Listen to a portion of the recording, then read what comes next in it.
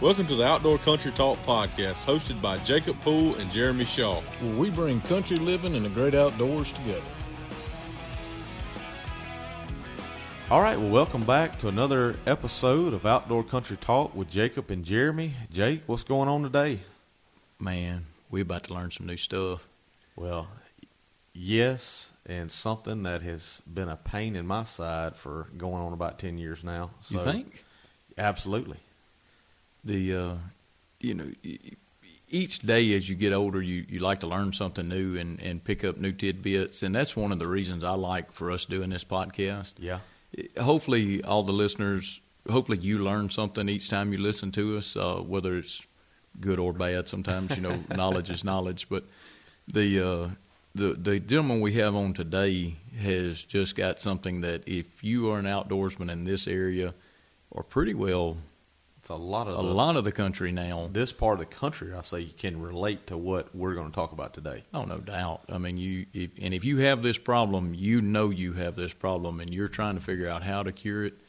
And this man has a good system that works real well, and the information, hopefully, that comes out of this today, we'll be able to take that and put it to good use and reduce part of that problem. Yeah, I think just some of the pictures that I've seen, it's pretty effective. Yeah. It's pretty effective. Because I know whenever we got hogs, I guess it was about 10 years ago when we really noticed them on our property. Maybe a little bit longer than that, I can't really remember. But just a simple task of cutting grass seemed to get a lot more difficult with the hogs moving in on our place. Not to mention, the enjoyment of deer hunting, what you'd have to change up for just doing that and other things. But yeah, everybody, today we got Mr. Ronnie Valentine. He is here with us, and he's going to talk a little bit of hogs here in the Southwest Mississippi area that can also be applied to other parts of the country as well. Mr. Ronnie, how are you today? I'm doing great, guys. Glad to be here. That's awesome. Man, we're glad to have you. Mr. Ronnie, now tell us a little bit. Now, we know you. We want everybody else on here to get to know you a little bit. Now, you currently live in the East Fork Gladding community here in Amite County. How exactly did you wind up here? Well, that's a good question. My grandfather was from Busy Corner and or North Liberty. Mm-hmm. And so when I was a kid, spent a lot of time up here and used to do one of my favorite things that unfortunately not able to do very much around here now, and that's bird hunt, particularly quail and woodcock and whatnot. So I always had fond memories of my childhood up here with him and other family members. And I guess when around 2005, 2006, started thinking about retirement, wanted to buy a place, in the country, and I did. I bought my place in 2008 and retired a couple of years ago from my primary career, which was engineering and construction, and got into the little sideline business, which I guess we're going to talk about, but that's the short story on how I wound up here, but I love it. Well, Mr. Ronnie, where did you come from before you moved in this area in 2008? I lived my entire life in Baton Rouge. Okay. So not far. Okay. Yeah, not far. So you didn't move off to a foreign land or nothing. I didn't. I don't know. Some people might consider Baton Rouge a foreign land. Yeah, well, yeah, it's different from Amite County, that's for sure. It's different, and I can tell you which one I prefer a whole heck of a lot. But it's not far. And my parents actually lived in Clinton, Louisiana, so that's even closer to where I'm at now. So I was always in this general area between my grandparents and my parents living in Clinton after they got us raised. So just a fond spot in my heart for this area. Well, let's jump on in from here. You got into hog hunting, hog trapping. How did that actually come about? Well, I guess around in the late 90s, early 2000s, I had some family members that used to run hog dogs, and I would go with them fairly often, had a lot of fun, and y'all know how that is. It's a social event is a sport, and so we would do that, but that was not really controlling them. If anything, that was probably accelerating the growth because a lot of times the pig would be caught somewhere and then transported maybe several counties or parishes over and let go so, they could catch him again. So I got acclimated to hogs, kind of learned a lot of their behavior through that. But then really, I guess in the early 2000s, I saw a growth, and a lot of people have seen it, and I think you guys have seen it too, where, there were hogs where there were none before.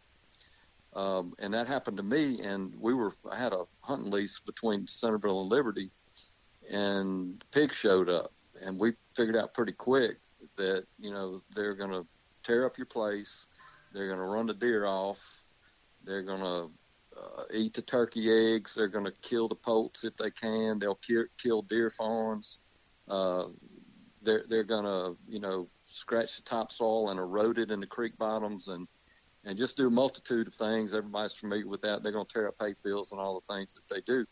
And so we started, back then, I guess the primary control was people were using the little box traps. And they worked okay. I've built a many of them. I have spent a many hour welding them or trying to figure out how to make a loop trap, a spring door, and have a trigger mechanism set on the back. But yeah. I understand that that way of trapping is quickly becoming outdated. I'm sure it's still used a lot today, but the system that you have is a tad bit more advanced. It is. So the step between the box traps and the Jaeger Pro traps, which we'll talk about, is that we started building corral traps with saloon doors with tripwires, and we would catch a fair amount of pigs. But the problem with that is that we would only catch the number, or say if there's 10 pigs in the herd or sounder, there might be 5 in there when they trip the wire. The door would close, the other 5 on the outside would get educated, and we may or may not ever see them again. So in 2011, when pigs showed up on my place in East Fork, I looked around, and the Jaeger Pro company was just getting started, and they had developed the cellular electronic pin corral trap with the drop gate that you can set from your phone. And I bought a trap in 2011, and I used it, and I have literally caught every sounder that showed up on my place, which has been over 500 pigs between 2011 and now. And I haven't had a sounder show up in a couple of years until March of this year. One showed up, and I caught it. So that's the story, how I got acquainted with these guys. I ended up meeting the CEO, and they're based in Columbus, Georgia, all ex-military guys. And they approached me about being a dealer in this area in South Louisiana, Southwest Mississippi. So here I am. Now, Mr. Ronnie, you caught over 500 hogs on your place? Yeah. In the last 8 years? That's been since 2011, and all but, I think I caught 14 in March of this year. So all but 14 of those I've caught between 2011 and 2017. And then they just, I'm not feeding during deer season and whatnot, so I'm not doing a lot of things to attract them. They were still around, but they just weren't really on my place. I didn't see sign. I didn't have the need to trap them because I pretty much kept them at bay for those 6 years. But sometimes I think if I didn't catch any during those 6 years, how many pigs would I have on me now? We had talked about it a little earlier before we got on the show, and just talking about how hogs reproduce and how fast they reproduce. For the folks that are on here that don't really understand that, would you kind of walk through that a little bit? Sure. So at 6 months of age, a sow, a female, is sexually mature. So she can be bred, and she can have up to 3 litters in 15 months. So they can have a litter. They don't always do that, but they're physically able to have a litter every 5 months. In those litters, which are typically comprised of 8 to 10 piglets, and then you just kind of follow that same track. In 6 months, those piglets are sexually mature. So if you do the math, it really becomes exponential quickly, and it's easy to see, why we have so many pigs. And the other thing that I think that the biologists and scientists, wildlife folks agree on, that to keep the status quo pig population, what we have today, whatever that number is in a particular area, that you need to catch 70% of that population per year. Really? Which seems a little bit unrealistic. Just and to it may maintain. be, which is why the population is growing. But So just to maintain, you need to catch or harvest 70%. And, Lord, I wonder what that actual number would be. 70% of 10,000, 70% of 100,000? yeah, and there's been some estimates of, the hog population in Mississippi, Louisiana, et cetera. But one of the problems is it's so dynamic, it's growing as we speak. It's hard to pin the tail on the donkey. Well, I was going to ask if we have this many pigs. If you had any, or knew if they had any numbers out that what the most recent maybe count for the state of Mississippi would be, if they had any projections that you might know of. I didn't look it up earlier. I kind of wish I did. Yeah, the last, this data is probably a few years old, but the last data, and I don't want to quote exact number, but it was in the upper hundreds of thousands. Wow. Well, going off of what you just said there, I mean, if you just think of it in simple terms, if you have one boar and one sow hog, coming out of those two, you could potentially, in a year's time, I mean, you could have hundreds of pigs just come off of one boar and one sow hog. Absolutely. And that's just that's hard to fathom, just numbers wise of the it really is of what can come out of just one set of hogs. Yeah, Mr. And Ronnie, knowing that, and I've had fun doing this too. Even when I was doing it, on our hunting lease back then, it was, we enjoyed it. It's something to do, being outdoors, right? But I've also had a lot of fun doing it as a business. And when I first talked to Rod Pinkston, who's the CEO of Jaeger Pro, I figured out, I said, well, I knew, how prolific hogs could be as far as the population growth and whatnot. Generally, I've learned a lot since then. But I also looked at Rod's product, and I said, wow, this is, I said, if you were a publicly owned company, I would buy your stock. And because he was the first one out there, the founder of this technology, he's got all the patents and all that. And coupling that, it's kind of the supply and demand thing, coupling that with the demand for something like this because of the wild pig population growth, it's the only thing that I know is really going to keep the population in check. And it's going to take an extreme effort just to keep the population in check. But thankfully, a lot of folks are buying into it, and they're learning the process of catching pigs. They're buying the traps, they're using them, and where they're doing that, especially when adjacent landowners can kind of get together, and each of them have a trap or two. That's where we're seeing really the most improvement in the control. Well, Mr. Ronnie, I think it's fair to say, as far as what I know about them, the only predator that a hog has is really us and maybe themselves, right? Unless you're in South Louisiana, the alligators will eat a few, but you're right. There's just not many, and they're, as you know, they're omnivores, so they can eat anything. They can eat animals, they can eat anything, and they will.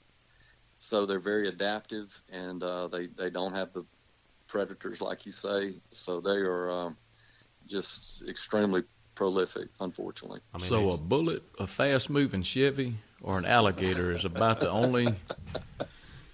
I guess a Ford or a Dodge could take one out too, but wow, that's right, exactly. Maybe we need to import some African big game or something over here to get them to take care of the pigs. Now, I don't know. Let's back up there now. I think every time we've imported something to help control something else, I believe that has not turned out well. If you exactly. take kudzu for an example, kudzu was brought in for erosion control, and now the areas that they have it, you can't hardly get rid of it. They don't want it. They would rather have erosion problems. Yes. Exactly. And that's why I facetiously said that. And same thing with the water hyacinth in Louisiana and bringing in the nutria to eat the water hyacinth. and now nutria are overpopulated. So it's not a good thing to import species, plant or animal. Now, Ms. Ronnie, you were saying a minute ago that when you got involved with Yaeger, they were just getting started, a new company, that they hold the patents and stuff. What makes their technology different or better? What really made them stand out to you when you first got into this? Well, knowing their principles, and there's 2 or 3 guys that really run the company with Rod Pinkston, and they're all ex-military. They were all based in Fort Benning, Georgia, Army or Army Rangers, career military guys. Most of them fought in Afghanistan and Iraq, or in their late 50s, probably early 60s. But the interesting thing about Rod is he grew up on a hog farm. So his family raised domestic pigs all of his young life. And then he went in the military at 18 years old and basically was a soldier. Spent a lot of time in the Middle East where they use the IEDs, which have a technology that can be used with a cell phone. Very simple, rudimentary stuff over there for those folks that like to kill people with that kind of stuff. Well, Rod saw that, and he also saw the problem that was developing in the southeast United States and said, I believe I can make a trap because I know how pigs behave. I can develop a process and make a trap that can be controlled with a cell phone. You get the pictures when the pigs go in the trap. You can close the gate with the cell phone through an app. And so his concept and his background experience was very sound. And the other thing that struck me was the passion that they have for this. They're not looking to be a Fortune 500 company. They just want to. I truly believe that they really want. Of course, they're making a living, a kind of a secondary semi-retirement type living like I am. But they really want to help people, and whether it's local or state or federal governments or landowners, hunters, folks like us, they want to help people control pigs. And that's truly what they want to do. And they stand behind their product. They make a good product. They're just very sound folks that they don't like junk, so their process, their technology, and their end manufactured product is just good stuff. And it's very usable. It's not overly complicated. And all of that, when I learned about it and bought my first trap and then met Rod, is kind of what led me to be attracted to it. And then he asked me if I would be willing or be interested in being a dealer. And at that time, I had a few more years to work, but we kept in touch. And then I retired in March of 2017 and gave him a ring. And he said, we still got your spot waiting for you. So I signed up, and it's been really, really fun, really enjoyable. So at the time that kind of the Yaeger Pro system came out, was there any kind of competitor or technology that was out there that was similar? And that's a very good question. And they were the first. Okay. The first that I know of. Yeah. And the first that they know of. Since then, there have been so when Rod, he was a sharp guy. He got patent attorneys, and they solidified his patent and filed his patents and all that associated with all of the technology.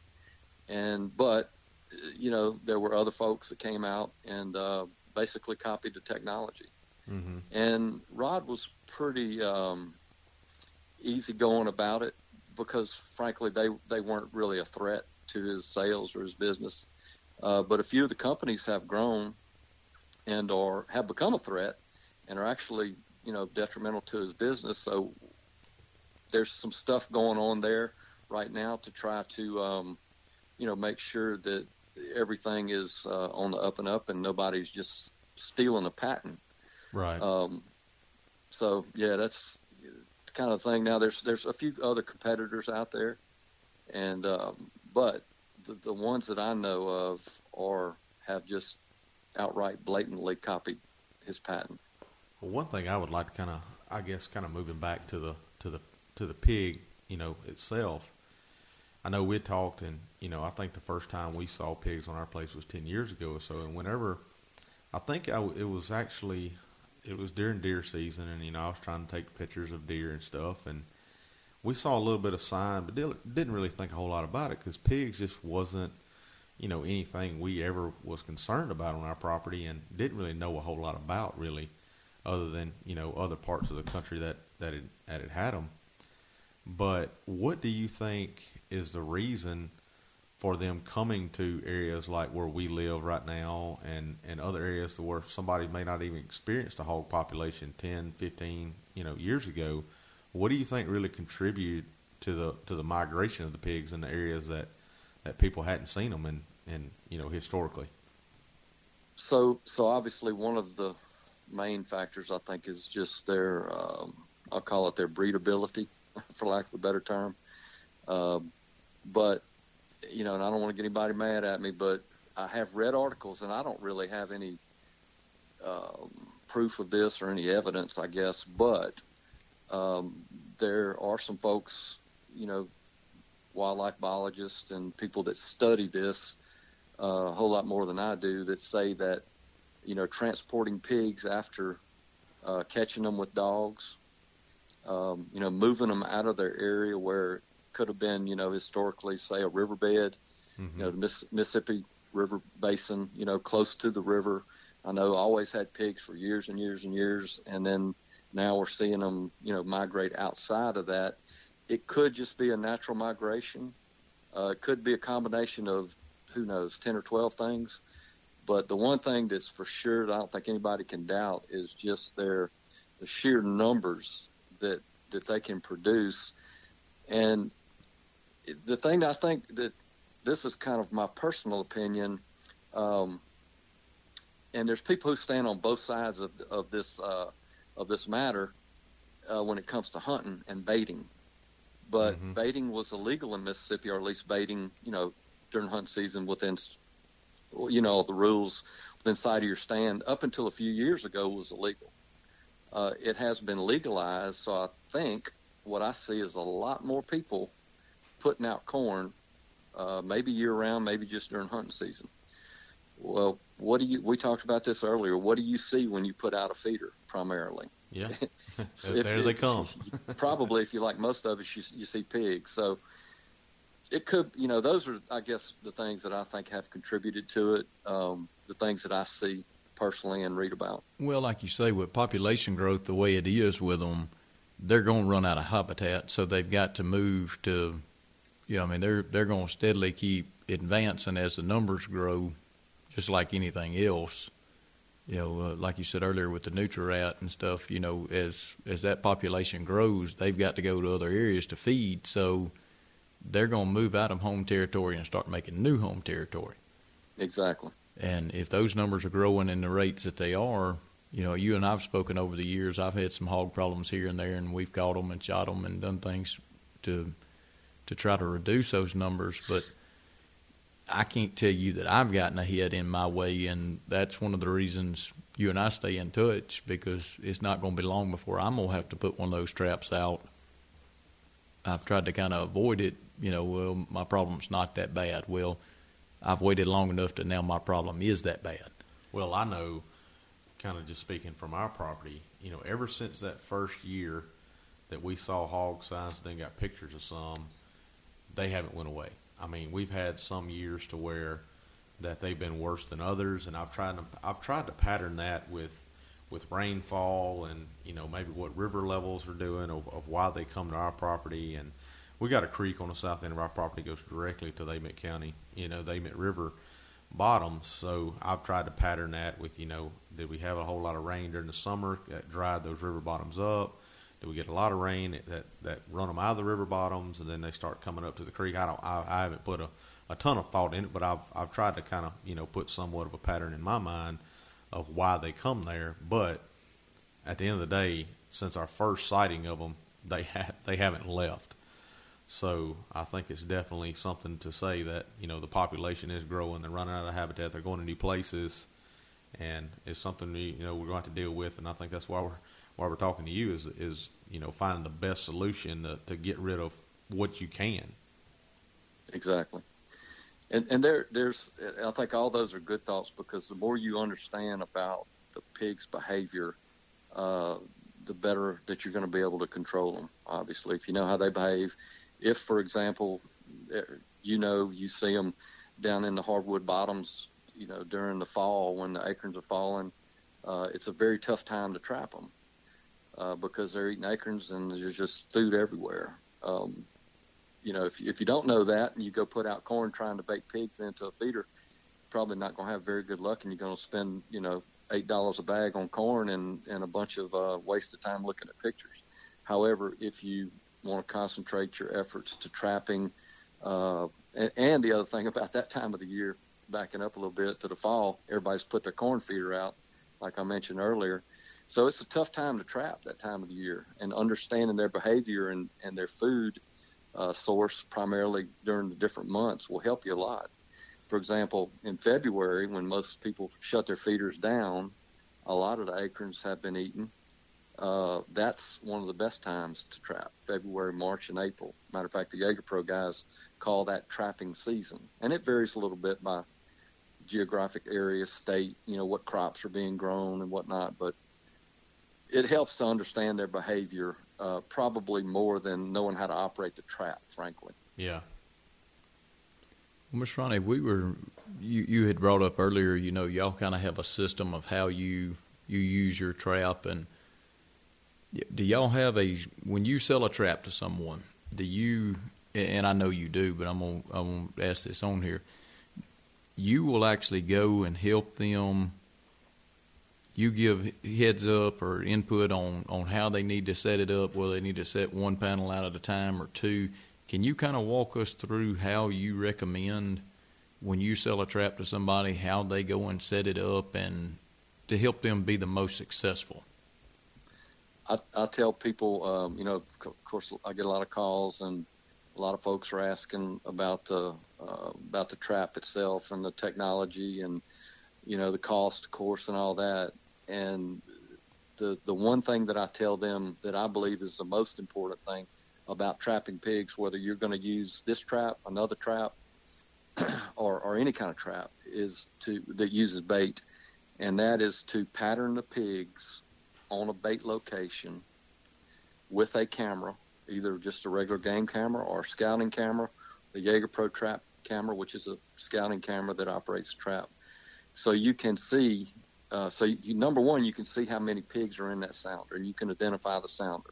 For example, it's a big sow, 2 juvenile sows, and 8 piglets, whatever it is. You identify them, and you let them get comfortable. And normally, if they find that feeder and there's plenty of corn on the ground every day, every night, they'll continue to use that feeder. And if they come in and the trap's nowhere to be seen right now, they come in and they use that bait location for 4, 5, 6 nights a week, kind of the longer the better. They get so comfortable, and you can tell when they're comfortable. They may start coming in earlier and earlier each night. You may see pigs laying down out around the corn. I've seen that many times, and they're staying longer. So you have to make sure that you put enough corn on the ground, set your feeder where it's putting enough bait on the ground, and then you go out and build the trap. Some folks like to go out and put up, a little bit of the trap at a time, like you mentioned. My personal experience is that once you get them patterned on that bait, that you can go out and build the trap all together. Hogs can smell very, very well, way better than a deer.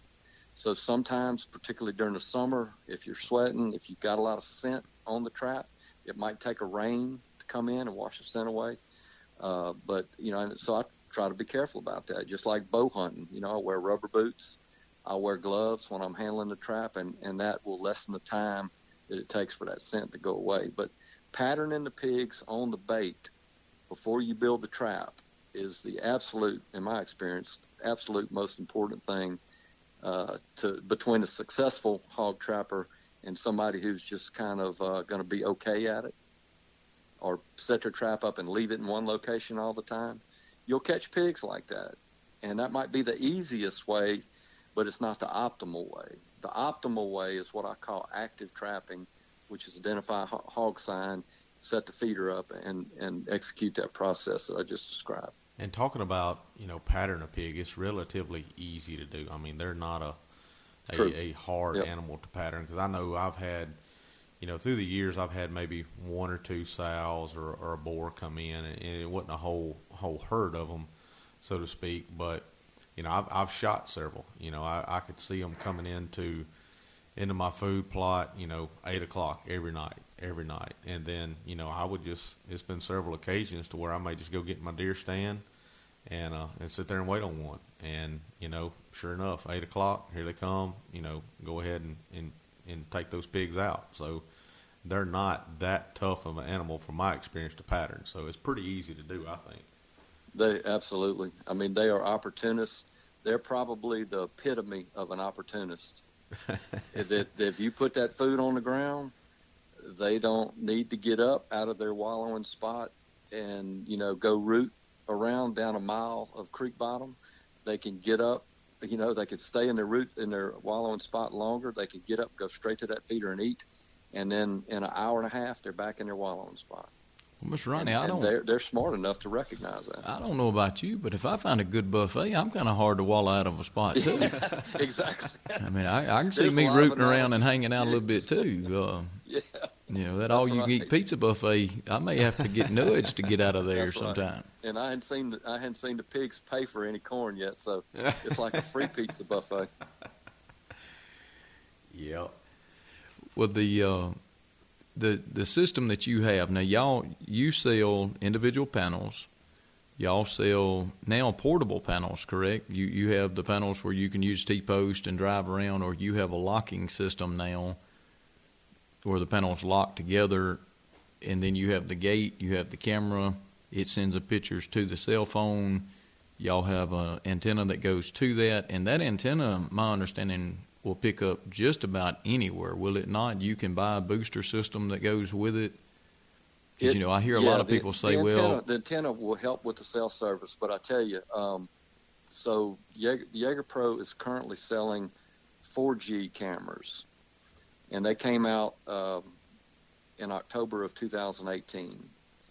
And these 4G cameras, I have yet to see the need, with maybe just a couple of exceptions, for the booster antenna, because these 4G cameras with the camera antenna will get service where, for example, my 4G AT&T phone will not get service. So the need for, matter of fact, I hardly sell antennas anymore. With the 3G cameras, I was selling a fair amount of antennas for folks down in creek or river bottoms, but not a lot of need now with these new 4G cameras. And as I understand it, this is probably oversimplification, but the technical guys at Jaeger Pro tell me that the 4G network, the 4G signal, goes into low areas better than the 3G did. Okay. Which is why we're not seeing the need for the booster antennas. So can the consumer kind of pick their carrier, or is it just one carrier? Because I know, with game cameras, you can pick, I think, between AT&T, Verizon, or whatever it is. Are the Jaeger Pro system kind of similar to that? They're similar to that, with the two carriers being AT&T and Verizon. Okay. So you can kind of tailor it to whatever kind of fits your area best. Just whatever cell service you get best at your trapping location. Yeah, I got That's you. really the only thing that determines. The cameras will, send the information to any carrier that you have on your phone. Right. Yeah. So that's kind of relevant, but yeah. And when you set your system up, you have a camera that looks at the gate. You can see everything in the trap. It will send you pictures, real-time pictures of what's coming in and out. Now, can you watch a live feed, or is it just taking pictures? Do they have that capability to watch a live feed yet? Live feed is coming. The live feed video. Okay. Right now, we've got still pictures that you get within 20 seconds most of the time. Oh, wow. And sometime as quick as 13 or 14 seconds from the time it's taken, it shows up on your phone.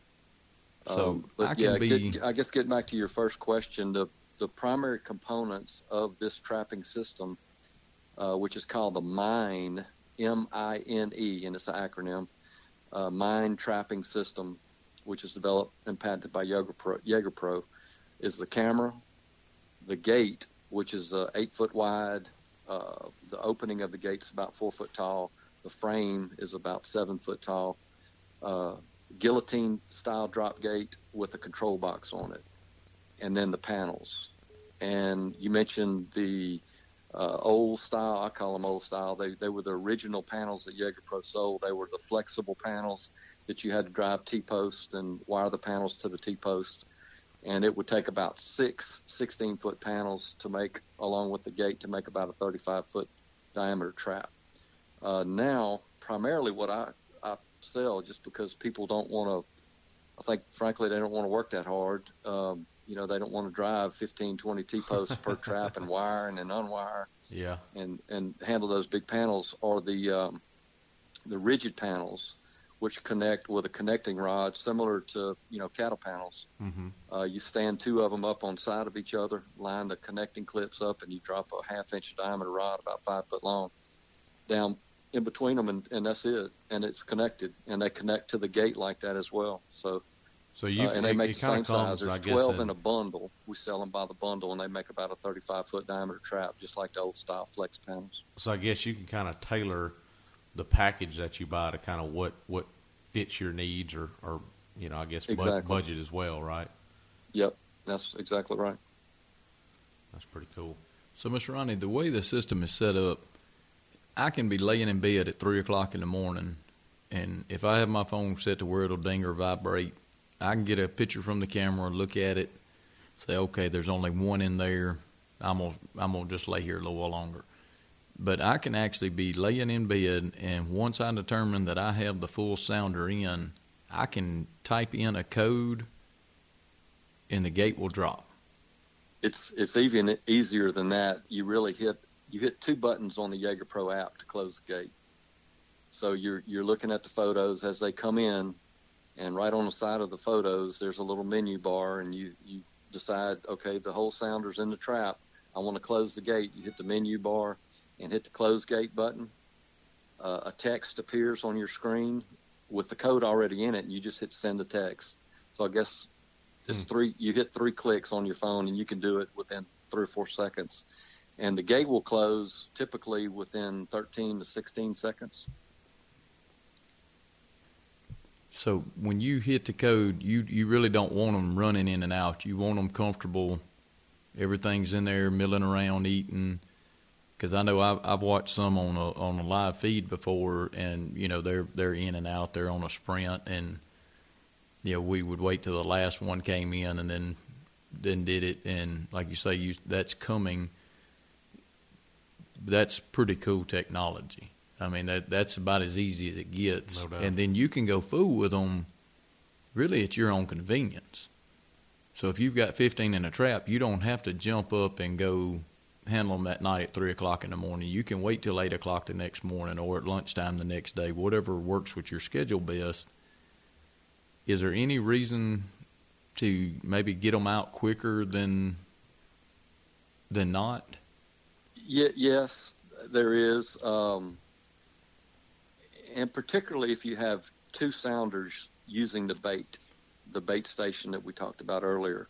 And that happens quite a lot. You might have, a sow with some shoats or pigs coming in, and then, you might have at a different time 2 boar hogs coming in. So that, it's 2 different groups, and they're not associating with each other except the fact that they're both using that bait.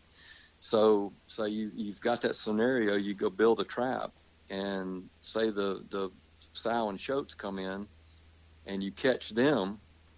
If you can get them out, and I'm not saying right away, but if you could get them out as soon as possible, say if you catch them at 7 o'clock at night, and you're at the location, it'd be a good idea to go get them.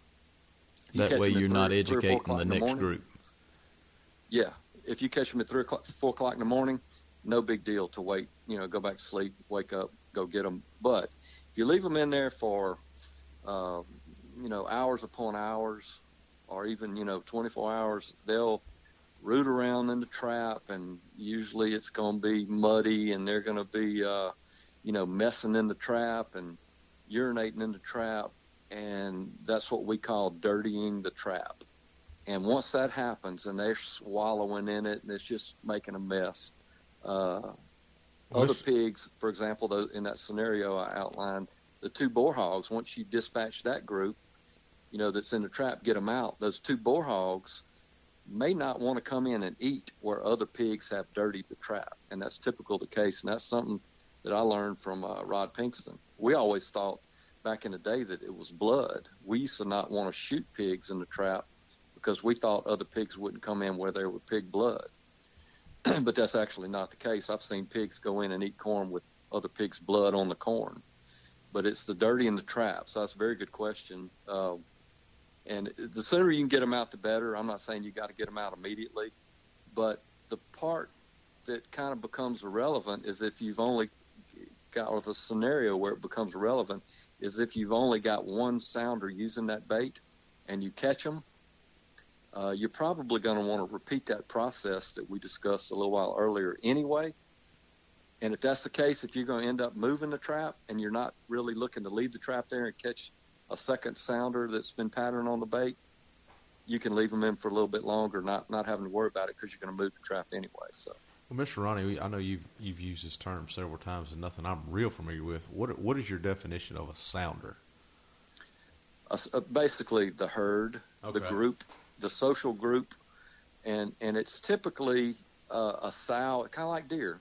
Mm-hmm. Deer have this matriarchal society where you see a bunch of does and doe fawns, and you see the buck fawns as well. But then at some point, maybe after the first antler year, the buck fawns are going to peel off, right? And they're going to go hang with the Baxter groups. Pigs are kind of the same way, except you don't normally see the big groups of boars. You see more like a dominant boar and maybe 2 subdominant boars or more together. And then you see the sows. You might see a couple of generations. You might see the old sow. You might see 2 sows from a previous litter that are, a year or 2 old. And then you might see shoats. And you could even see, some large shoats, maybe 60, 70 pounds, and some piglets because they can breed so rapidly. Right. So the sounder is just a social group they're running in. Usually when people talk about sounders, it's a sow, a matriarchal group. But, 2 or 3 boar hogs are a sounder as well. Now, Mr. Ronnie, you have a territory, I'm guessing, that you cover, which is Southwest Mississippi, Louisiana. Which parts of the country do you actually cover that you have helped put this product in and used? Primarily Southwest Louisiana and central to South Louisiana. Southwest Mississippi. The 6 counties that are, Wilkinson over to Pike and then up to Franklin and Adams and across the 6 counties right there, and then say from Alexandria down. It's not a hard boundary that we have, but between the dealers, the Jaeger Pro dealers, we kind of have a general area, and we don't go intentionally trying to, sell outside of our territory, but occasionally some of us will get a call that might be on the border somewhere, might be on the line, and we try to stay friendly about it, and we do. We work together. We actually pool resources, work together a lot. So, well, I know you keep a pretty large inventory at your house. I know you've had 18-wheelers come in and out there several times when I was over there, and you keep a pretty good stock of stuff to be able to have readily available to people. But one thing I know I would like to hear about, and I know everybody all listening, you've had some pretty cool success stories with these traps. Would you mind sharing any of those with us? Because, I know just at your place, you said over a time frame of the last 8 years, you're looking at almost 800 or 500 hogs caught just at your place with one trap, correct? One trap. That's correct. So, just moving the trap, yeah. Some of the places I've kept up with you on Facebook and looking stuff, and I know you have Brent Barron that kind of helps do some stuff too. Would you mind giving us a couple success stories that y'all have had on people's properties and how you've helped knock those numbers down? Absolutely. I think you mentioned Brent, and I think that's a good story because Brent understands, due to his background, hunting and fishing and whatnot, and also his forestry and wildlife management background, he understands, the behavior of wildlife and whatnot, and that a certain process will work better on catching pigs than just willy-nilly going and setting a trap out. But Brent, a while back, he had seen some sign, so he started the process. He put the corn out, put the feeder out, and this was on Prairie Road right north of me, and scouted 22 pigs in a group and got them consistently, a big group, coming in every night. So he went ahead after a few nights and he built his trap, continued baiting, and he was getting in for over a week, I believe, 18 pigs, 19 pigs. Sometimes his photos, the way I like to set my camera and the way that he had his camera set, you can actually see, through the gate, you can see on the outside something coming up. And for whatever reason, 2 or 3 pigs just weren't coming in. And a lot of folks I know and have seen would just go ahead and say, well, I'm going to catch the 18 that's in there now, and I'm going to worry about those 3 or 4 later. And Brent just believed in the process and waited.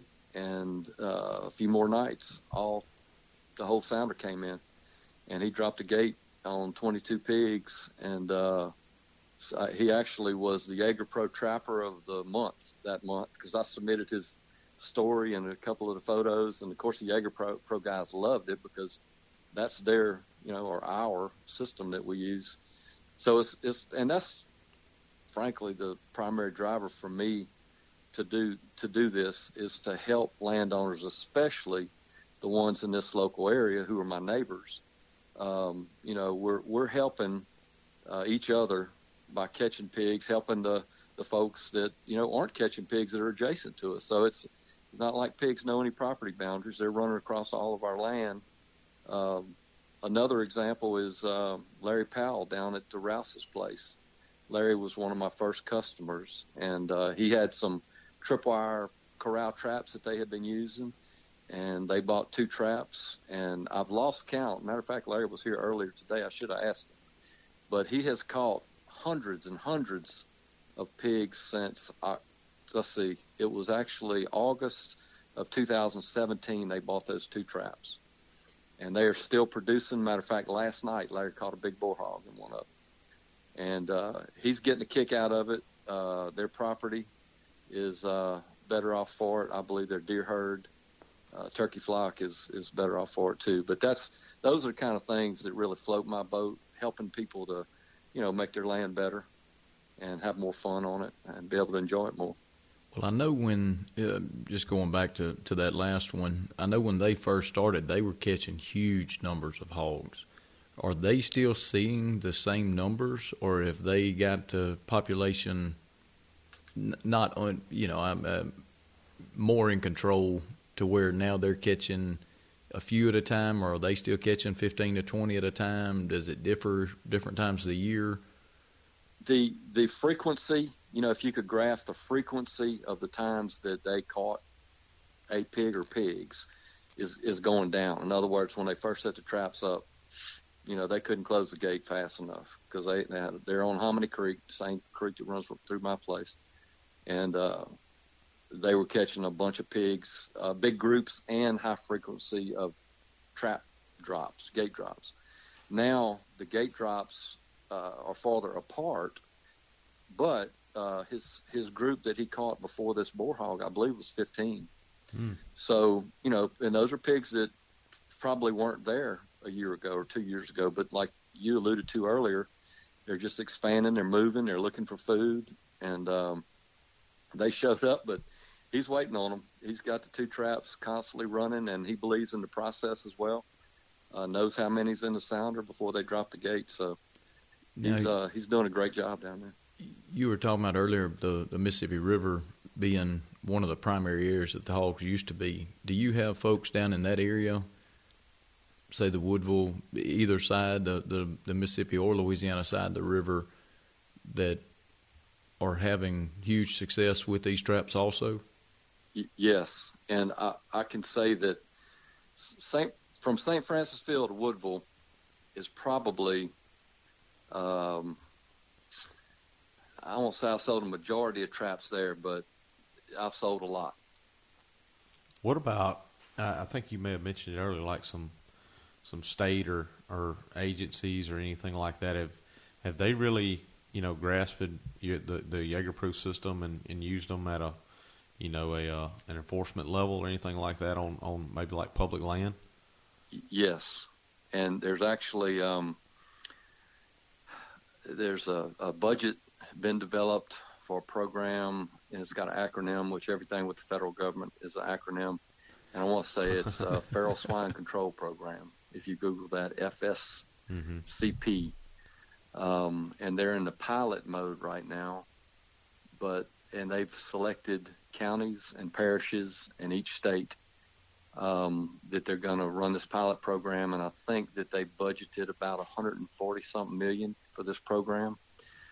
So the federal government recognizes it's an issue, and they're going to work with mostly private landowners, farmers, other timber farmers, whatnot, crop farmers, and there's going to be a lot of traps that are going to be bought by.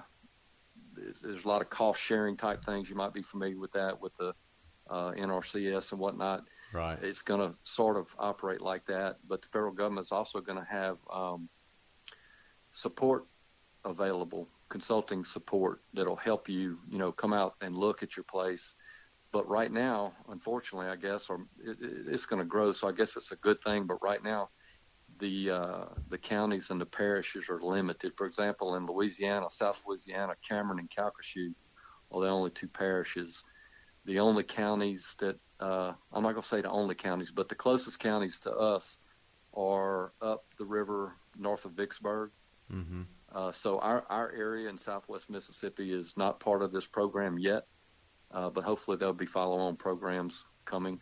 But there, in addition to that, there's the hunting preserves and wildlife management areas for Louisiana and Mississippi.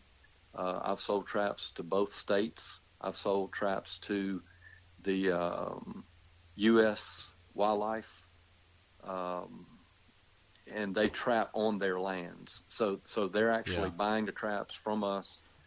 We provide support, and they manage the traps on federal or state land. So there's a fair amount of that going on right now. And my largest target customer base is really private landowners, but I would say probably 15-20% has been to local or state or federal governments.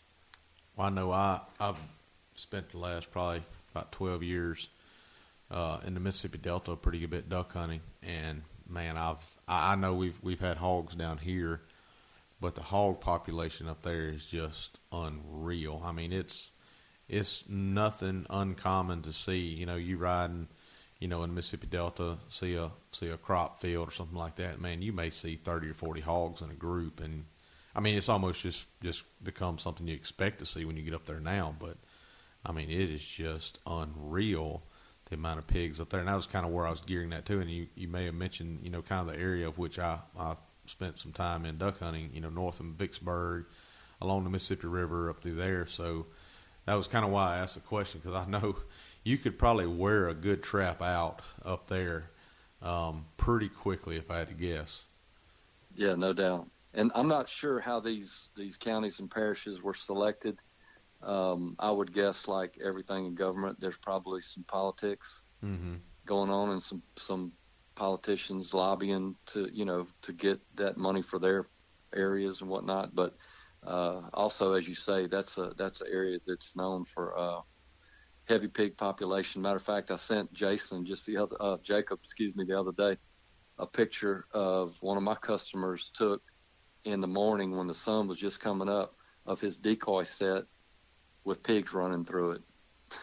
Oh, I've been. We actually had that happen a couple of years ago in Stuttgart. We were just south of Stuttgart and had set up, taken 24 decoys in and a dirt cord. And got everything set up, and we had turned the heater on, and we're on a blow-down tree, just kind of staying out of the water and kind of using a root ball as a wind block, and heard splashing come through, and I said, y'all, hit your flashlight. There's somebody walking up on us. Somebody's turned the light out, and they're trying to sneak into a hole. Let them know we're here. But when the guy hit his headlamp and turned it on, it was a huge sow coming through, and she was actually dragging a decoy with her as she was walking through. And none of us had a loaded gun. You have 15 shells up there in that area we were in that you can only take in with you and buy a meter, and we just had to watch her. And it was one of those where you almost went ahead and slid a shell in just in case she came towards you, but she eased around. We made a couple of clapping noises at her, and she wound up going off, but she really didn't pay us a lot of attention. Yeah, we were hunting. It's been, 4 or 5 years ago. We were up on a management area in the Mississippi Delta. We were duck hunting, and it had got up to about the middle of the day, if I remember correctly, and we had heard a couple of hogs squeal. I mean, like I say, wasn't nothing really out of the ordinary to hear. Then we started, hearing some brush rattle and this, that, and the other, and we had looked. We were hunting kind of on more or less a cypress slough area, and we spotted one, and we spotted 2, 3, 4, 5, and I mean it went on up to about 10. And they was just skirting the edge of the water, and they got about, I'm wanting to say 20 yards from us, and we were just being still as we could, and we were just sitting there whispering to each other like, "You think we can kill them?" We were like, "Well, we're sitting here loaded with steel shot. I don't think it's going to do much to a pig," but it was still tempting enough. We did the old 1, 2, 3, and and I don't think we hurt them much. I mean, I thought some mosquitoes was hitting them, but we ran them off from where we were. But well, Mr. Ronnie, I know me personally, I have thoroughly enjoyed this, and I think that we have gained a lot of knowledge here, and hopefully we've helped share some. Now, I keep up with you on Facebook, and you just live right down the road from me. If anybody listening to this wants to get up with you and get more information about the system and talk to you more, what is the easiest way? Buy a trap. Yep. What is the easiest way for them to reach you? The easiest way would likely be through my website, which the name of my company is Rocking V, as in my last name, Valentine. Rocking V Hog Control, and that's actually the name of my domain, rockingvhogcontrol.com. Okay. My email address is almost the same thing, rockingvhogcontrol@gmail.com, and anybody through either one of those means can contact me, and I will be happy to help them. Well, y'all don't forget Rocking V Hog Control. So if you have a hog issue or you have questions that you need answered, give Mr. Ronnie a call. He's doing a lot of good work in our area. I know that for sure. Yeah, I know we just talked an hour, but I bet we could probably talk for 2 or 3 hours if we wanted to. And I bet we're probably going to do this again. Yeah. Sometime here in the near future. So, Mr. Ronnie, we appreciate you being with us today. We appreciate all the information that you brought with us. Jeremy, you got anything else? No, we appreciate it, Mr. Ronnie, and everybody. We thank you for listening to this episode of Outdoor Country Talk with Jeremy and Jacob. Thank y'all, and God bless.